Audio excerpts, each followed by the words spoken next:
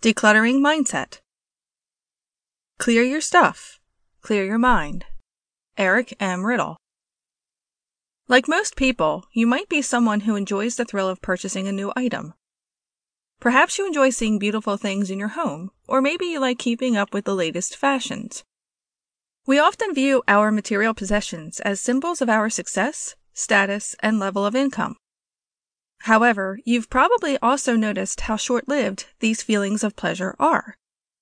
You long for the new gadget or trendy outfit, but once you have it, your attention moves on to the next thing you want. The desire for stuff is a beast that constantly needs to be fed. Materialism versus experiences. The problem?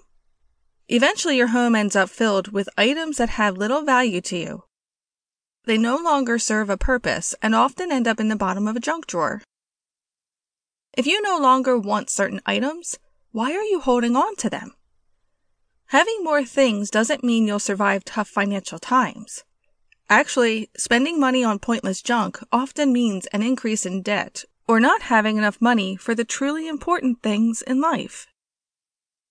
According to Cornell psychology professor Thomas Gilovich, who has spent years researching consumption and happiness, experiential purchases bring people far more happiness and life satisfaction than material purchases.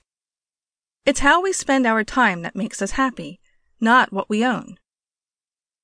As you begin developing your decluttering habit, I suggest that you consider reorienting your life away from materialism and more toward experiences.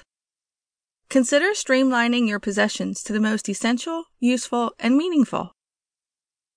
Only you can decide what those items are, and it may take several decluttering sessions to get comfortable with reducing the number of possessions you own. However, you can decide right now to minimize your spending on material things going forward and to make any future purchases mindfully.